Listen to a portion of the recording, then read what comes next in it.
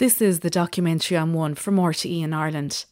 And today's documentary is the story of a pioneering adventure in Irish overseas aid that happened at the end of World War II. Narrated by Aidan O'Donnell, this is The Hospital the Irish Shipped to France. On the edge of a town called Saint-Lô, in Normandy in northwestern France, a small but dignified ceremony is held every year to mark St. Patrick's Day. Speeches are delivered, flags are run up flagpoles, anthems are played. Normandy's weather is often wet, so the rained-on gathering feels quite authentic for St. Patrick's Day, except the crowd is relatively small and everybody speaks French. C'est pour la Saint-Patrick, hein. Voilà, c'est un hommage et un remerciement. Many people who turn out have never been to Ireland. They don't know that much about the country or about its patron saint. They come out every year because a group of Irish people came here right at the end of the Second World War and ran a hospital at the very spot where they're holding their ceremony. In 1944, towards the end of the war, this town, which is just a few dozen kilometres from the Normandy coast, was bombed almost out of existence. L'équipe de la Croix-Rouge était composée d'Irlandais. In response, the Irish Red Cross in Dublin prepared to do something it had never attempted before, to gather the staff and contents needed for a hospital and to plant it in France. So in the autumn of 1945, groups of Irish nurses and doctors and other workers began to make their way to what was left of the town of Saint-Lô. This is a little-known episode in Ireland's wartime history, but it gave rise to Saint-Lô's Hôpital Irlandais, its Irish hospital, and the hope this represented in the aftermath of World War II is still remembered in Saint-Lô today. C'est pourquoi Saint-Lô doit clamer avec fierté toute sa gratitude.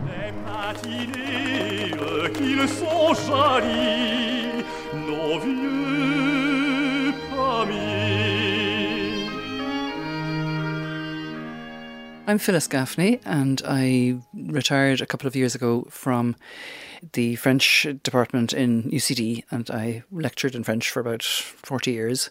Phyllis Gaffney's father, the Dublin pathologist, Dr. Jim Gaffney, was one of the medical workers involved in the Irish hospital in Saint-Lô.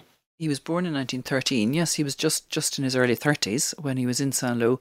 He had studied medicine. He was a Trinity graduate and had worked in Cambridgeshire for a number of years. So I think he was seconded to go to Saint-Lô. He was recruited in the autumn of 44. Piecing together the story of the hospital in Saint-Lô became a project for Phyllis, a piece of historical research, but also a very personal one. Her father died before she was born. I never met him. He was killed in an air crash, the first Aer Lingus air crash in North Wales, before I was born, 3 months before I was born. So obviously that was a big impetus to my doing this research. During his time in France, Dr. Jim Gaffney regularly rode home to his family in Dublin. 31st of August 1945. Dearest Mother, the only item of interest to record re our trip to... That's his writing. The heading, the letterhead is interesting. The lads are all very pleasant, and I'll enjoy it here, but it'll be more interesting when we get things going properly. Josie, his younger sister, kept all of his letters. That's what set me off on the story.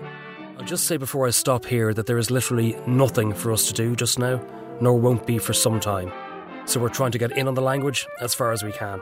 In the late 1990s, Phyllis Gaffney took time off from her job. She spoke to people in Normandy, dug into archives, and pieced together the history of this one-time Irish hospital in France. It was unusual as a piece of research because it told me something about my father. So it served two purposes. Jim Gaffney was just one worker in a group of around 60 Irish people who set up and ran the Irish hospital over a period of about a year and a half at the end of the Second World War. They were doctors and nurses and general hospital staff from around 20 different counties. It was one of the first Irish overseas humanitarian projects. Unlike some of the other staff in the Saint-Lô hospital, he had lived abroad. Many of them had never been abroad before, and it was an adventure for them. Cheerio for now. When writing, the Irish Red Cross Hospital, Saint-Lô, France, will get us all right. Affectionately yours, Jim.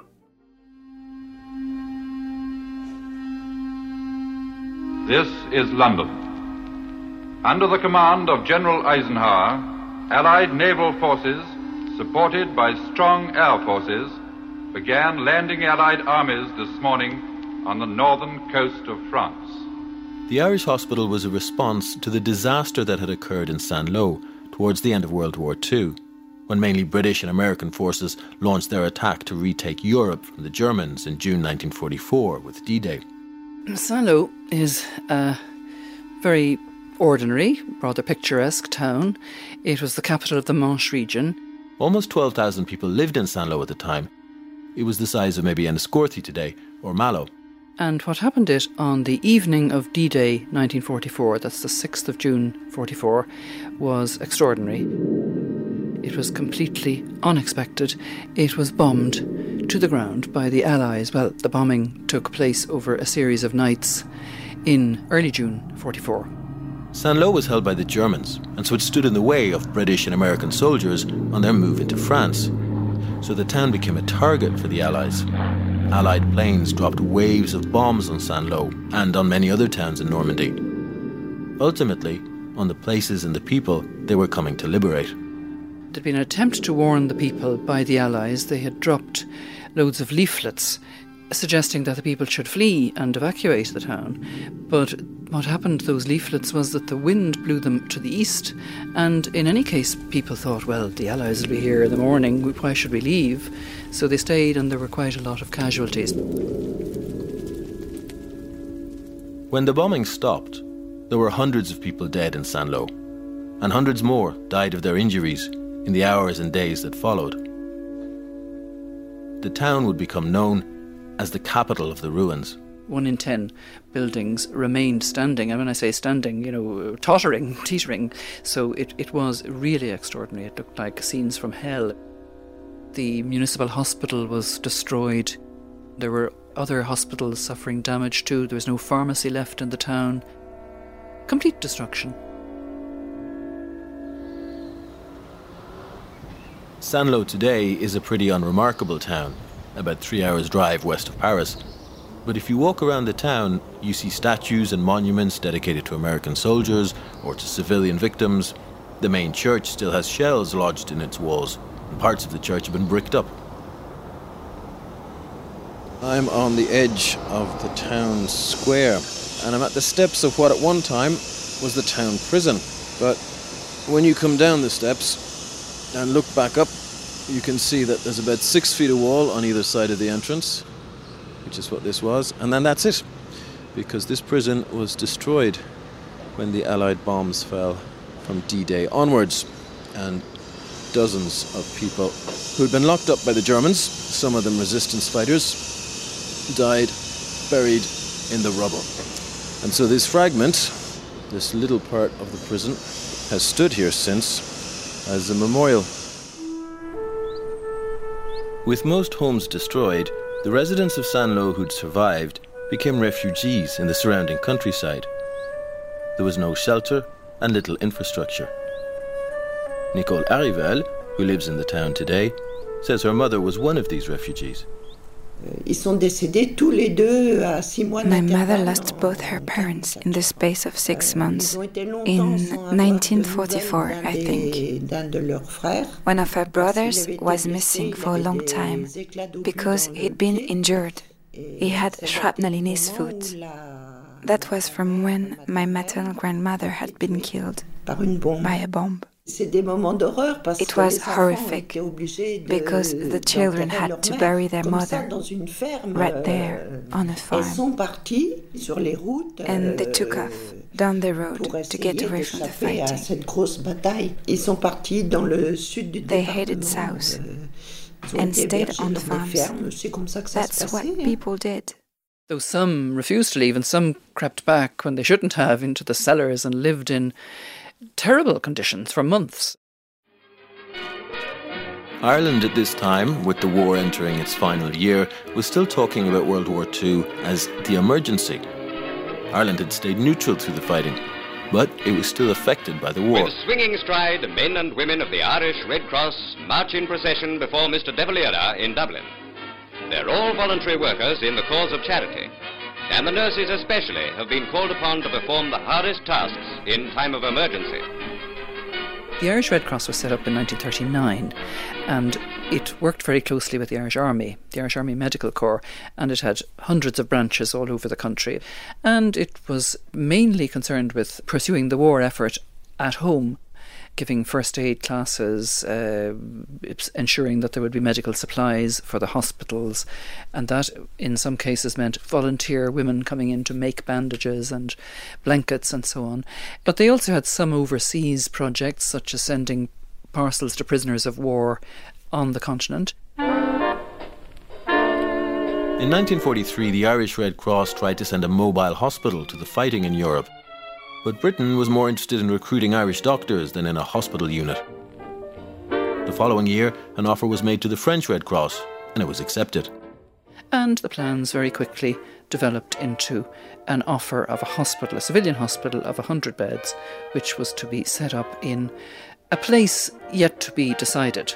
Cork Examiner, 2nd October 1944. Public notice. Irish Red Cross Society, hospital unit for France. The staff was to be about 50 or 60 people. Ads were put in Irish newspapers for staff. Doctors and nurses are wanted. Also, members of the society willing to act as engineers, ambulance mechanics, clerks and interpreters. There were over 600 applications from all over Ireland. Irish Independent, 12th of October 1944. Head of unit to France chosen. Colonel T.J. McKinney has been chosen by the Irish Red Cross to act as an officer in charge of the hospital unit in France. It's understandable that the army was involved. In fact, they procured the secondment of Colonel Thomas McKinney, who was to head up the operation, and he was a very good choice. He was head of the Army Medical Corps at the time. He had gone to Spain with some aid in 1943. And he spoke fluent French, fluent Spanish, fluent German, and good Irish. So he knew how to organise things. In early 1945, Colonel McKinney went to visit devastated parts of Normandy, including its most badly damaged town, Saint-Lô. And when he got back, he made this appeal on Irish radio. In Saint-Lô, the scene of our prospective labours, I was told that many of the former residents have returned to live in the cellars. Though personally, I got the impression that all the cellars must be choked with debris. Saint-Lô may be described as 100% flattened, the work of a few hours from the air.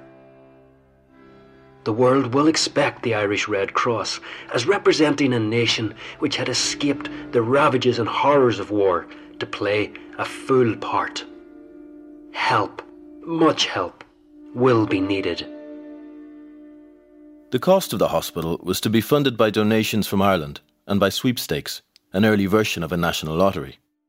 Very quickly, costs of over €1 million in today's money were run up, and there were still all the staff salaries that would have to be paid. By the spring of 45, it had been agreed that the French Ministry of Reconstruction would provide the, if you like, the hardware, the buildings, the sanitation, the plumbing, the electricity, and that the Irish would bring everything else and send everything else. One of the people they would send was nurse Mary Frances Crowley, who worked at Dublin's Eye and Ear Hospital. She was from Wexford and in her late 30s. She took up the job of matron for the Irish Hospital in Saint-Lô. My name is Bernie McNamee. I'm a niece of Mary Frances. And I remember her telling me all about going to Saint-Lô, which was a big thing in those days, and it is very interesting to read about it. It was a lovely time in her career. It was a lovely thing to do. Mary Frances Crowley would become a very important figure in later years for nursing education in Ireland. But for her family, she was simply Auntie Maureen. She wasn't particularly tall, but she had a very imperious kind of stature. You couldn't miss her. If she walked into a room, you couldn't miss Auntie Maureen. She would stand out. And yet she had a gentle voice. She didn't have a strident voice or anything. And a pleasant face. Always wore her hair sort of scraped back in a bun, and always wore a hat. Her first job was to hire staff. Then it was time to start collecting all the materials to build and to stock an entire hospital. Only those who had the privilege to assist with the preparation and organisation can estimate the colossal task it was to transship a complete hospital from one country to another and to set in motion every department, fully equipped and staffed. Among Mary Crowley's papers, Phyllis Gaffney discovered a talk she'd given about the Irish hospital and about all the logistics involved. The preparations consisted of preparing a list of the required departments: medical, surgical. All of the equipment including furniture, chairs, tables, beds obviously, bed linen. That's only a start. Cooking utensils, refrigerators, fuel, medical appliances, toilet requirements, dressings. They also packed enough food for 6 months. There was whiskey for about a year. Cigarettes. Yes, hospital staff smoked in those days. Vegetable seeds for the garden. Material for the chaplain. There had to be a chapel, of course, and vestments for the priest. Everything, you name it. It was phenomenal. I mean, there were, 3,500 crates. And as a team, we assembled all the requirements in Lincoln Place, Dublin. It was a phenomenal undertaking when you think about it. And a lot of the equipment was provided by volunteers, women volunteers going in to hem sheets and blankets. It was all provided basically from nothing. In the summer of 1945, with the war over in Europe but still raging in other parts of the world, the materials were ready to be shipped from Dublin port. 6 ambulances, a wagon, a lorry, generators, hundreds of tons of food and medical supplies, and 200 beds. The storekeeper who had the job of looking after the material once it arrived in Normandy was the writer Samuel Beckett. Years later, he would win the Nobel Prize for Literature and see his work and his name become world famous. But at this point, he was 39 and had published some work, but was still unknown. He was based in France, in Paris, and had spent the war years helping the French resistance movement and then working as a farm labourer. But with the war ending, he'd come back to Dublin for a visit. The writer and Beckett specialist, Jerry Jukes, says at this point he was essentially stuck in Ireland. He's in Dublin. He's at a loose end. He discovers fairly early in his visit back to his mother, whom he hadn't seen for 5 years at this time, that he wouldn't be allowed back into France because he didn't have a valid carte de séjour. So there he was with a flat in Paris, a life partner in Paris, a possible future in Paris as a French writer, and no way to get there. One of the doctors who was due to travel to France, Alan Thompson, told him about the hospital. He knew Beckett and he knew Beckett's situation, and he suggested to him that he should apply for the job with the Red Cross to be a storekeeper and interpreter. And Beckett interviewed for the job and got the job. In August 1945, Beckett, Alan Thompson and Colonel McKinney travelled to Saint-Lô as an advance party. The last fighting in the World War was finally ending that month.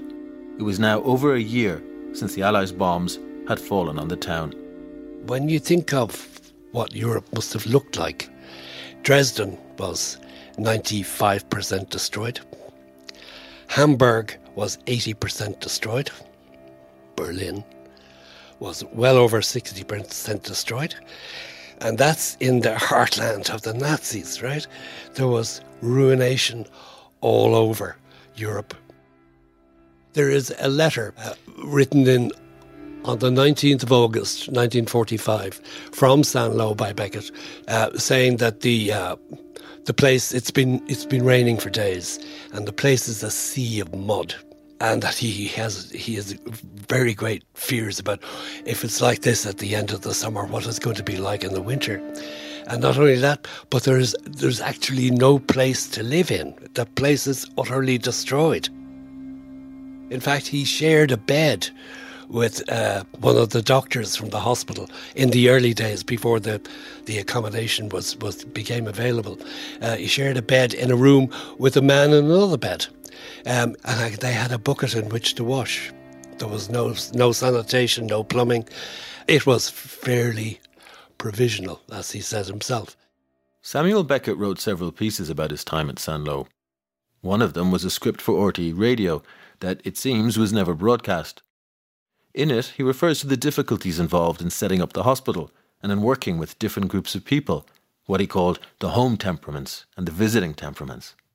I suspect that our pains were those inherent in the simple and necessary and yet so unattainable proposition that their way of being we was not our way, and that our way of being they was not their way. It is only fair to say that many of us had never been abroad before. And of course, they got more than they bargained for, because not only was he a superb interpreter from French, but he also had passable German, so that he was able to liaise with the German prisoners of war who were used in the building of the hospital itself. A few weeks later, more doctors arrived to join the advance party. These included Phyllis Gaffney's father, Jim Gaffney. Shortly after, he wrote home to his sister Maureen. He said that when they arrived in Saint-Lô, it took almost an hour to find the hospital. One street of ruins looks very much like another. There are acres of empty spaces, that is, the rubble piled up 10 to 20 feet. Many of the streets can be traversed only on foot by stepping from one pile of bricks to another. Many cellars still lie under the debris, and demolition work goes on slowly but surely. Digging the other day, they found the body of one of the local bakers and 2 of his assistants. We saw the post office, which is gutted. You can see the sky through the empty windows and roof. It would have been about the size of Mountjoy Police Station. By now, progress had been made on the wooden huts that were going to make up the hospital buildings. There are 10 white huts, quite large, made of wood, lined with asbestos and bright with many windows and electric lighting. Our clothes are thrown on a chair beside the bed or over one of the low-cross ties under the ceiling. The 8 of us sleep, eat, write and read in this hut, which is the only complete one. The others are being wired or otherwise finished. Can you tell us where we are? Est-ce que vous pouvez me dire où on se trouve là? The layout of the Irish hospital in Saint-Lô is still clear today for Pierre Lebeau. He has a special connection to the hospital. He was born there not long after the Irish arrived and also had family members looked after in it. On se trouve exactement sur les terrains. We're standing right on the ground where the Irish hospital was constructed. Il reste plus ici que There's nothing left except a single hut, which was part of the Irish hospital. Oui, il y avait tout ce terrain. There was all of this land, which slopes down. Because it was on a slope, it was built slightly terraced. And the buildings were all connected by covered corridors, which let you move from one department to another, from maternity to radiology, or to the operating theatre, for example. The Irish staff continued to arrive in batches, and in September 1945, an outpatients department opened for people in Saint-Lô. People would start queuing at 6:30 in the morning to be seen. There were lots of accidents, unexploded mines, crumbling masonry, people being injured in that kind of way.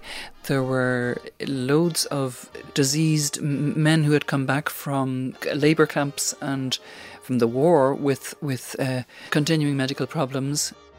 The matron, Mary Frances Crowley, remembered that the hospital served a much wider area than just the town. The ambulance service served the whole Normandy area and did invaluable work at a time of great need, always ready to go to the scene of an accident or to an isolated home to bring the patients in. By October, there was an X-ray service in place, as well as Jim Gaffney's pathology lab. He set up a pathology lab in one of the huts, and when I say set up, it was rigged up.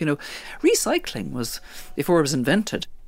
So in his lab, it was agreed that it would service the whole area. So it wasn't just the samples from the patients, it was any pathology work that needed to be done in a radius of, I don't know how many miles around Saint-Lô.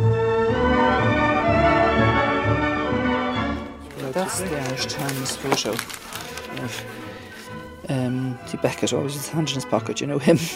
That's my dad. They're German prisoners of war. This is Colonel McKinney. That's Tommy Dunn. Beckett drove regularly to the ports to collect supplies and Irish workers who were arriving. He also went to Paris, where on one occasion he showed Jim Gaffney the sights. Sam took me into Notre Dame, which was magnificent. There is a nice anecdote about Beckett and Tommy Dunn, his assistant. But he pounced on a little rosary beads, which was on a stall in Notre Dame, to bring back as a little present. Beckett saw a shelf of souvenirs on sale and he bought a rosary beads to give to Tommy Dunn, which my father noted and thought he was a very nice man. It was very thoughtful of him.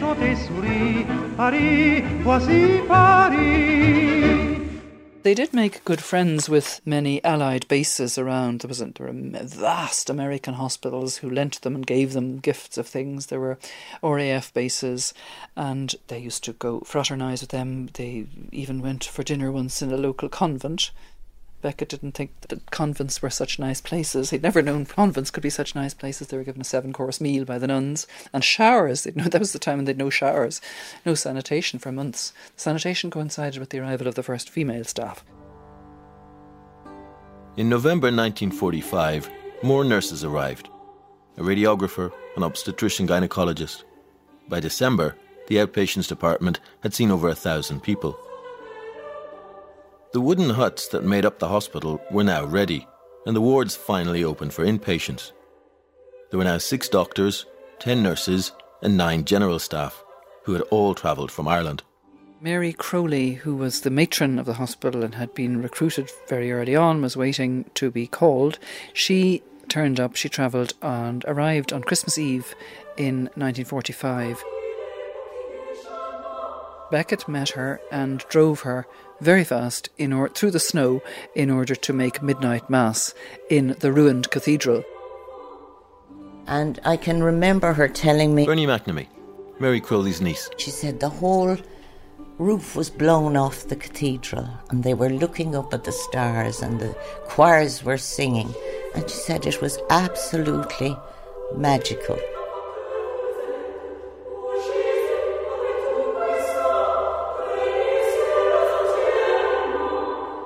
After Christmas, Samuel Beckett finished up as storekeeper. He left the hospital and returned to his writing in Paris. The experience overall, well, he was run off his feet. He was extremely busy, doing 4 jobs at once. And as he says in one letter, 6 people asking questions at once, and he flops into bed every night exhausted. So after a few months of this, he is desperate to leave. He's mostly desperate to leave because he needs to write, this urge to write. And after Saint-Lô, interestingly enough, he writes in French. So it's a very important turning point in the trajectory of his writings. No matter where you scratch at that period of 5 to 6 months in France with the Irish Red Cross, you come up with connections that reach right through the work. By early 1946, Matron Mary Crowley had a fully operational hospital. In the surgical unit, there were 26 surgical beds. A fine theatre, the walls covered with stainless steel plate and cork lino floor covering. It had all the most modern and up-to-date equipment. And there's a photograph of her there at her desk. But can't you see her Irish roots? St. Patrick's picture up on her desk. But you can imagine with Auntie Maureen in charge, everything was run properly. And I'd say it was spick and span from top to bottom. There were a number of German prisoners of war working in the hospital when it was running, in the kitchens and cleaning. So it was pristine, very, very clean, with German standards of cleanliness. Normandy was an agricultural region, which had helped in times of food shortages. Jim Gaffney recounted in one letter how grateful patients even left presents of food. On market day, a lady came with her son to Darley's outpatient department. Said she had a chicken for him in her basket. She had some shopping to do, would leave the basket there and call for it later. An hour later, Arthur was surprised to find a live chicken jumping around the pharmacy.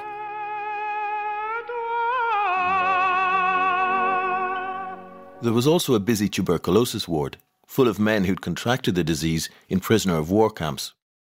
And the Irish hospital dispensed the new drug penicillin and told its ambulance drivers to carry guns in case anyone tried to steal it and sell it on the black market for hundreds of times its normal price. Penicillin was very significant. It was absolutely not available, pretty well unavailable for civilians. It was there for wounded soldiers. Anyway, it was a new drug. It was a wonder drug. There were 2 labour wards and a maternity ward, which was very welcome because it was quiet and clean and very much welcomed by women who had had to suffer giving birth in fields or in cellars during the time of their trials. Antenatal and postnatal clinics were held weekly. The babies were born in the hospital, the mothers remaining in from 10 to 12 days. The modern, comfortable lying-in beds with the swing cots attached and mobile backrests added greatly to the comfort of the mothers and attracted much interest. The first baby was born in the hospital in January 1946 and was named Patrick Noel. Many others followed, some called Patrick or Michel Patrick, and others were named after Irish doctors there. One unmarried young woman walked 10 miles to the hospital, heavily pregnant, after her mother and her employers wouldn't have her give birth in their homes. And Nicole Arrivel, whose mother's family had been forced out of the town by the war, was born there too. I have a brother I never knew because he died when he was 9 days old. He was born in 1944. And I think the fact that my mother had lost a very young baby, 9 days old, meant that when she was pregnant with me, she went to the Irish hospital. And I was born at the Irish hospital. In the 1990s, Phyllis Gaffney spoke to many people who'd been to the hospital or whose families had been cared for there. The hospital had a reputation too of allowing children play in the green spaces because it was a safe place for them to play. And the nurses were always singing. That's what patients remember. And some patients still remembered English nursery rhymes that they'd learnt as children in the hospital. But also what they remembered very vividly was the decency and the niceness of the Irish staff. How, Dr. Boland stayed up all night with a woman in difficulty, and how they seemed to go above and beyond the call of duty in what they were doing, their professionalism and that little bit extra. For the matron, Mary Frances Crowley, the town saw the Irish hospital as a warm, welcoming place. The grounds were nicely laid out, with flowers and shrubs and vegetable gardens, and the general appearance was homely, bright and cheerful. And besides the constant stream of patients, their relatives and friends, no stranger, I think, ever passed without calling, and all received the hospitality of the house. Afternoon tea every Sunday. You could go and chat and have afternoon tea. So they were very flahuilach altogether. There was it had a reputation for being a very warm, hospitable place.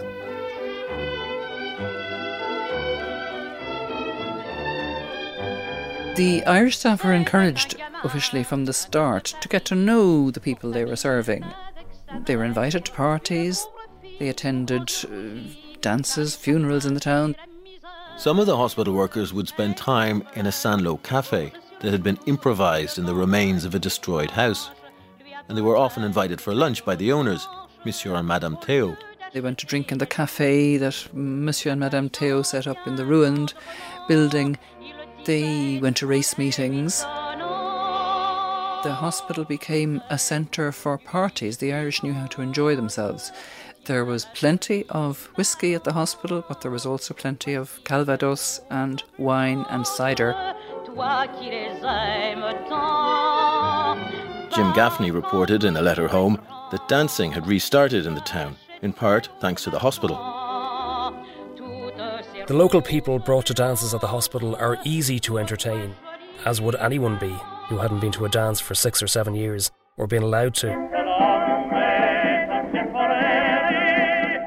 And that a record player had been tracked down for St. Patrick's Day, and that 80 people had turned up to dance. Some of the nurses and ourselves sang some Irish songs, which interested our visitors very much. At this stage, the hospital was operating at full capacity, so it was time for an official opening in April 1946, just 8 months after the first workers had arrived. We're looking at a poster, and this is genuine, this was among my father's things, a poster advertising the official opening of the Irish Hospital. So, Ville de Saint-Lô, dimanche 7 avril 1946. Irish Press. When the Irish Hospital at Saint-Lô, France was formally opened, the townspeople spanned the streets with garlands interspersed with the Irish flag and gave the Irish party who went out for the occasion an enthusiastic reception. The ceremonies opened with a special mass celebrated at 9:30 a.m. There was an official luncheon at 12:30, and then the French and Irish parties were driven through the decorated town to the War Memorial, also decked with the flags of both nations. In the summer of 1946, it was announced that the Irish Red Cross would hand over the hospital to the French that autumn. Irish funding was running out, and local French doctors, many of whom had now returned from army duty, weren't very happy that the free hospital was affecting their livelihoods. This caused consternation. The town council had an emergency meeting. They asked the mayor to write to De Valera, and the mayor even travelled to Dublin. Mary Frances Crowley remembered how people in the town responded.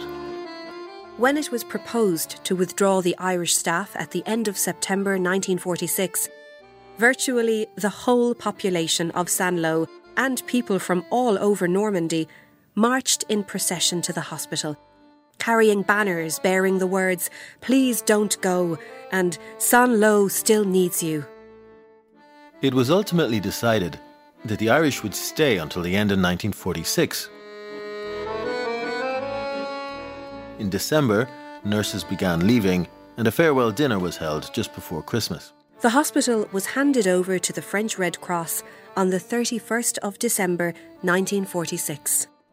Up to that time, 1,427 inpatients had received treatment. Consultations totalled 22,398. The total cost of the hospital to the Irish Red Cross was in the region of £80,000. In today's money, it had cost millions. The Irish hospital staff packed up, said goodbye, and boarded trains and trucks. And on January 2nd, 1947, hundreds of people in this small town turned out to wave them off.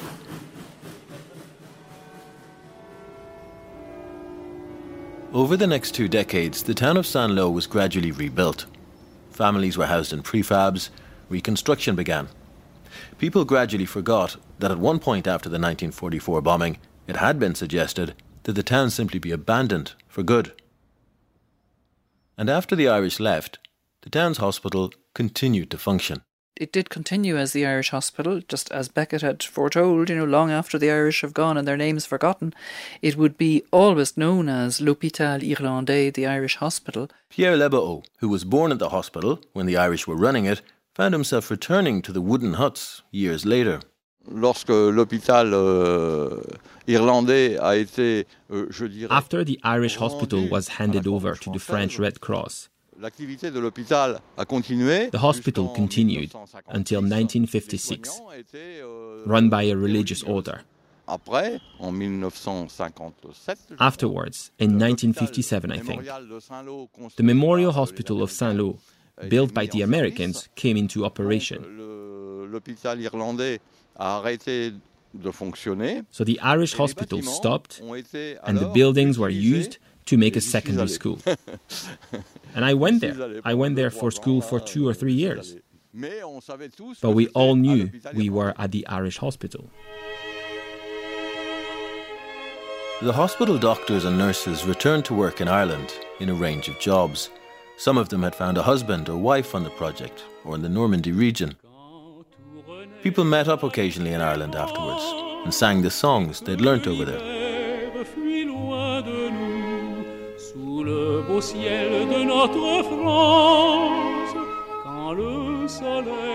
The matron of the Irish hospital, Mary Frances Crowley, went on to become an important figure for nursing education in Ireland. But she kept in touch with some of the German prisoners of war who'd worked in the hospital. Her niece, Bernie McNamee, still has a present that Mary Crowley received from a prisoner who'd returned to Germany and worked in the coal mines. From William Otto, prisoner of war, 1944-47, to Miss Crowley, matron, Irish Red Cross Hospital. First coal mined on his return to Germany. Mary Frances Crowley died in 1990, not that long before Phyllis Gaffney began her research into the hospital. On his return, Jim Gaffney continued his medical career in Dublin and got married and had a family, but then died very young. He went on to be a lecturer in Trinity, and he was then killed in January 52. He was coming back from a conference in Cambridge where he had read a paper on leprosy, I think. He was travelling home on an Aer Lingus plane, the St. Kevin. It took off from London on a Thursday evening, headed for Dublin. But it hit bad weather over North Wales and crashed into a mountain. It was the first fatal Aer Lingus crash. All 20 passengers and 3 crew members were killed.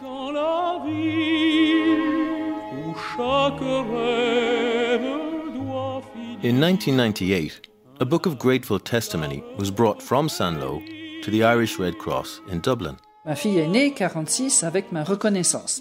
My daughter was born in 1946 with my gratitude. Or, j'ai été soignée à l'hôpital, merci aux Irlandais. I was treated in the hospital thanks to the Irish. Much of the testimony was collected by the woman who'd been friends with the hospital workers and had run that local cafe in the ruined town, Madame Theo. And the conversations Phyllis Gaffney had with people in Saint-Lô and the research she did became a book, Healing Amid the Ruins.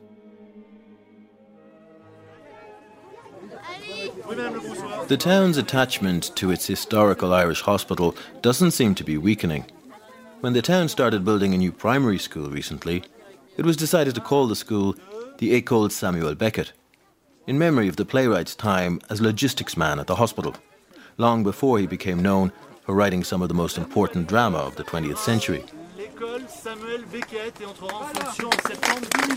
He died not long before Mary Crowley at the end of 1989. For Beckett specialist Jerry Jukes, the short time at the hospital would remain important for Beckett. I think the key here is the humanity in ruins. I think it was very excited, buoyed up, sustained by the thought that a place of devastation, which had been bombed almost out of existence by the Allies, friendly fire, if you like, that Irish people, his compatriots, came bearing the gifts of a hospital and penicillin and medical expertise and just general helpfulness, and that they were obliged to do that. In his radio script for RTE that he wrote the year the Irish were running the hospital, Beckett suggested that even after the staff left, it would be known as the Irish Hospital. And he made a further prediction. I mean, the possibility that some of those who were in Saint-Lô will come home realising that they got at least as good as they gave, that they got indeed what they could hardly give, a vision and sense of a time-honoured conception of humanity in ruins, and perhaps even an inkling of the terms in which our condition is to be thought again. These will have been in France. Close to 200 children were born in the Irish hospital in 1946. Today they make up an official group and occasionally meet up. And some of these children of 1946 turn out every year when the town marks St. Patrick's Day, in front of a monument that now stands at the hospital site. We all have people in our families who were helped, or friends who were helped, not just medically, but also emotionally and psychologically, because there were all sorts of suffering that had to be looked after or eased. So I think it's important that we remember. Today, Irish humanitarian workers are in many difficult places around the world. The legacy, in a way, of that early hospital in a field of French mud. People from outside coming with this vote of confidence that Saint-Lô had a future. The fact that other people from outside saw that this help was needed, and it came. Je souhaite toujours quand même que ça I continue, do want this que to la continue, mémoire reste. this memory. Les Irlandais ont fait The Irish did a lot for Saint-Lô. Et en particulier pour nous. And in particular for us, the children of 1946. Plus toutes nos familles. And all our families who were looked after here for almost 10 years in the same place. Il y a une marque. It was an important place in our lives, and it's marked us. On n'oubliera jamais. We will never forget what the Irish did for us.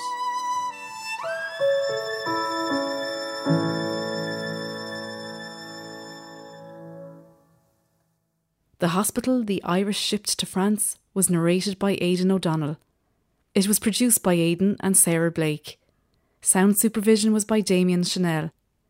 Readings were by Donal O'Hurley, Conor McKay, Joanne Ryan and Conor Lovett. The audio of Bernie McNamee is courtesy of Ciara Gillen of Love Audio Stories, with thanks to RCSI and Accenture. The documentary was funded by the Broadcasting Authority of Ireland with the television licence fee. Until next time, thanks for listening.